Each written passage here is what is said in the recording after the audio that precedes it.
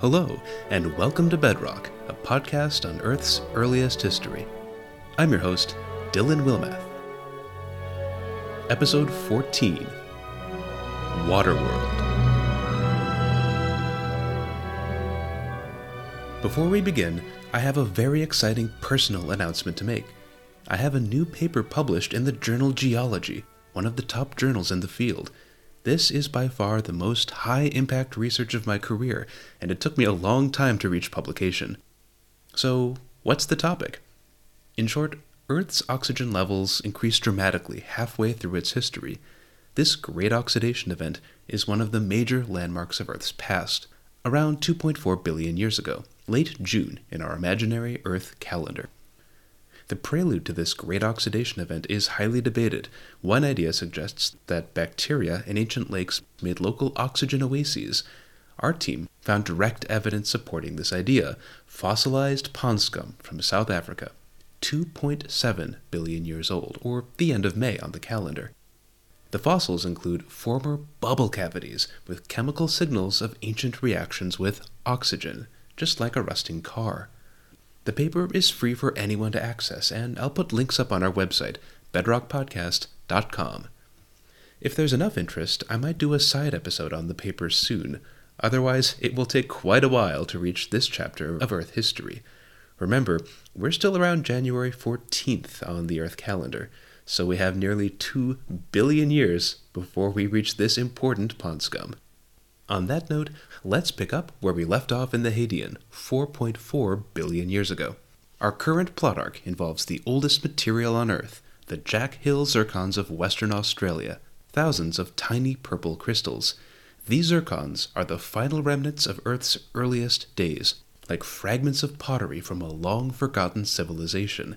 Just like those shards, each zircon tells a story, and together, these stories paint a picture of the early Earth.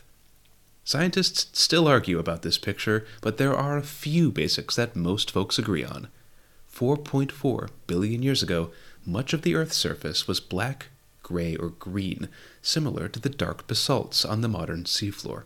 There were also lighter-colored rocks peppered across the planet, granites and their volcanic cousins. Today, these lighter rocks are born around ocean trenches, as dark ocean crust melts back into magma.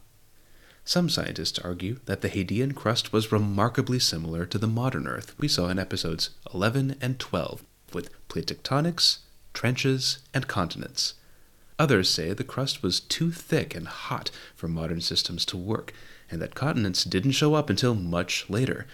This debate over the origins of plate tectonics will continue until the last season of this podcast.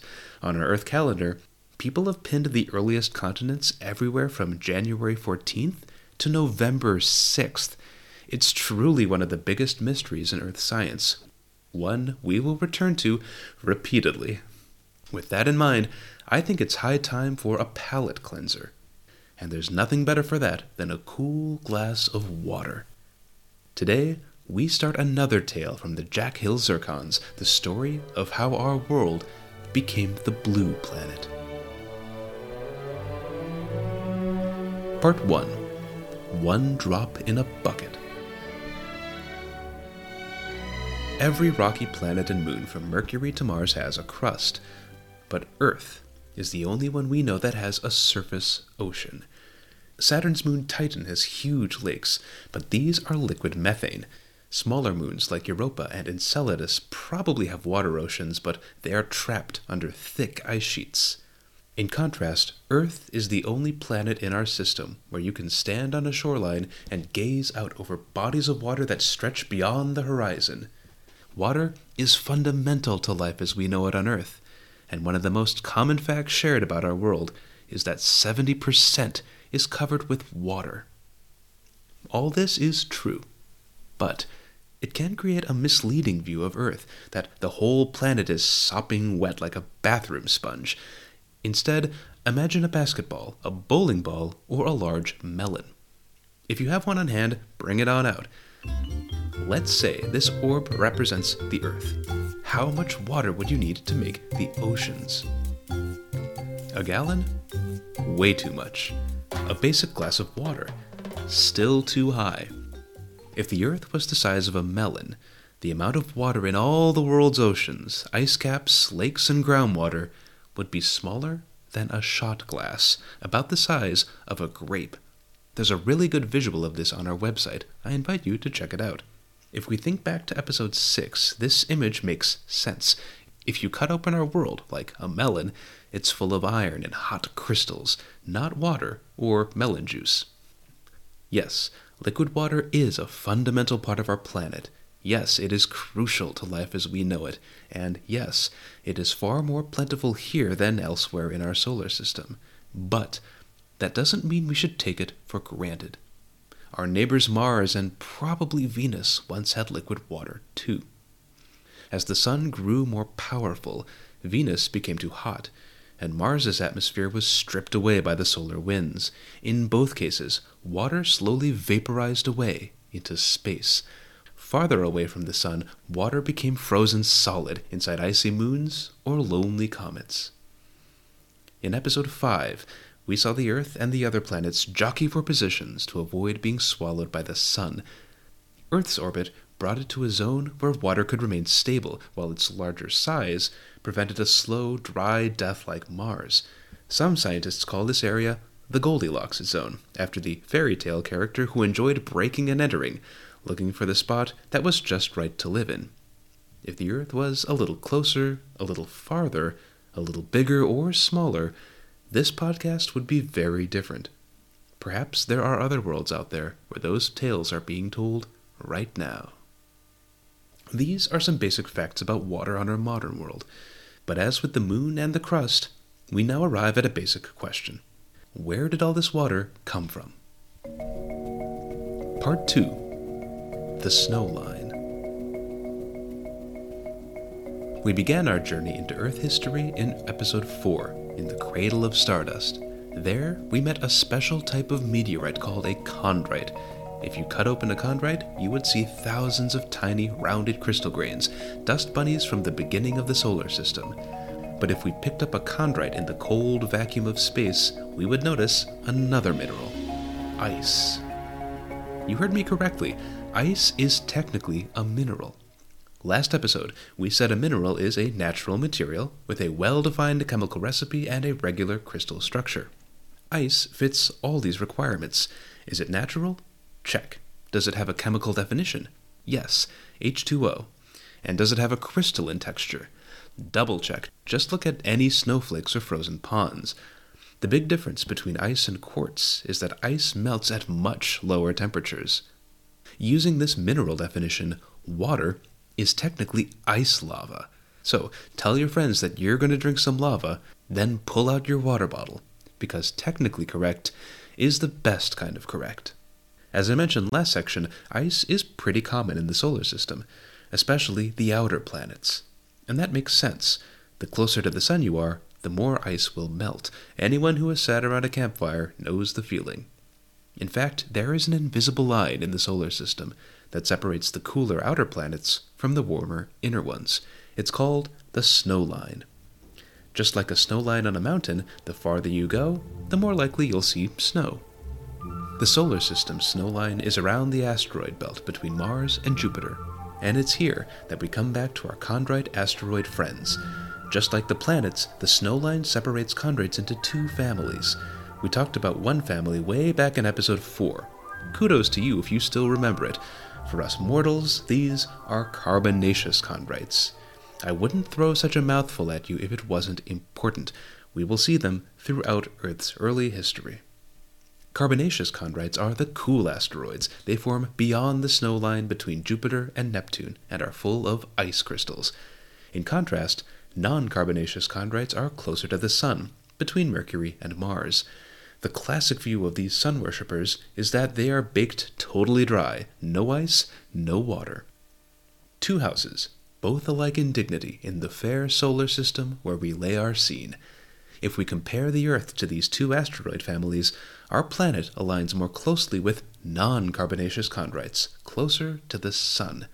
And that makes perfect sense. Our planet was built from asteroids that surrounded it. However, there is one big problem here. These are the dry asteroids, so where did Earth's water come from? Remember, water is locked up as ice crystals out beyond the snow line. The answer comes from an unexpected planetary ally. Part 3. Jupiter Ascending. I can't emphasize just how big Jupiter is. If you hollowed out the entire planet, you could fit 1,000 Earths inside of it. Jupiter is more than 2.5 times heavier than all the other planets combined. Jupiter's size and mass have an incredible effect on the modern solar system, moving groups of asteroids like chess pieces and even aligning planetary orbits, but not in the astrology sense. Imagine what Jupiter's influence must have been like back in the earliest days of the solar system, when there were hundreds of smaller planetoids careening around the neighborhood. Some of these little worlds were captured by Jupiter, becoming moons like Ganymede, Io, and Europa. But others would get pushed around by Jupiter's gravity like a slingshot. Space agencies use the same trick today to get a speed boost for probes like Voyager and New Horizons, hurling them deep into the outer solar system. Those slingshots are carefully prepared by humans for years using complicated equations, but back in the Hadean, Jupiter was hurling out curveballs in every direction. Since Jupiter is out beyond the snow line, it's more likely to be visited by icy bodies like our old cold friends, the carbonaceous chondrites. These cool characters would be flung unceremoniously into the warmer neighborhoods of the inner solar system, where they could crash into the face of the Earth, and the ice would melt into water. Everything about the early solar system, even the delivery of life-giving water, was done on a violently Promethean level. Things were truly more epic back then. Now the stretch sends it to right and deep. Get up! Get out of here! Gone! How about that one, folks? All this makes for a cool story, but can we back it up? Broadly, yes. Water is made of 2 hydrogen atoms and 1 oxygen atom, H2O. Those hydrogen atoms come in 2 different flavors, light and heavy. It turns out that water from different spots in the solar system has very different ratios of light and heavy hydrogen. If Earth water came from cold carbonaceous chondrites in the outer solar system, the water should look similar. And overall, it does. But the story isn't fully resolved yet. The tale I have just told is the most accepted for now, but there are a few wrinkles. Some argue that a glass of water from the modern Earth would be very different on the ancient Earth, so the similarities with carbonaceous chondrites are just a coincidence. Other recent studies have found intriguing evidence that more local asteroids, closer to the Sun, are not as dry as we originally thought. If so, there might not be any reason to include Jupiter in the story after all. If this news cycle all sounds familiar, you're right. On this podcast, we've covered the formation of magma oceans, the moon, the first crust, and now the first water on Earth. Each time, I've given you the most well-accepted hypotheses as of 2022, but there are always counterpoints, and usually with decent evidence. Going into each and every alternative here would drive all of us mad, but ignoring them outright does a disservice to the scientists who spend years to get their work published. Believe me, I know the feeling. For now, here's what we can comfortably say. The asteroids that built the Earth not only brought olivine crystals and iron metal, they delivered the first water. Some of these asteroids were from our local neighborhood, while others were hurled from the outer reaches of the solar system. As these hunks of rock screamed down the sky, ice crystals began to melt in the atmosphere. One violent impact at a time, the meteor shower brought drops of water that would grow into ponds, lakes, and eventually oceans, the thin sheen of water that covers our planet's surface today. Next time, we'll see how this new ingredient interacts with Earth's crust, and how this water dance is recorded within the Jack Hill zircons. Thank you for listening to Bedrock, a part of Bee Giants Media. If you like what you've heard today, please take a second to rate our show wherever you are. Just a simple click of the stars, no words needed unless you feel like it. If just one person rates the show every week or tells a friend, that makes us more visible to other curious folks. It always makes my day, And that one person could be you. You can drop me a line at bedrock.mailbox@gmail.com. See you next time.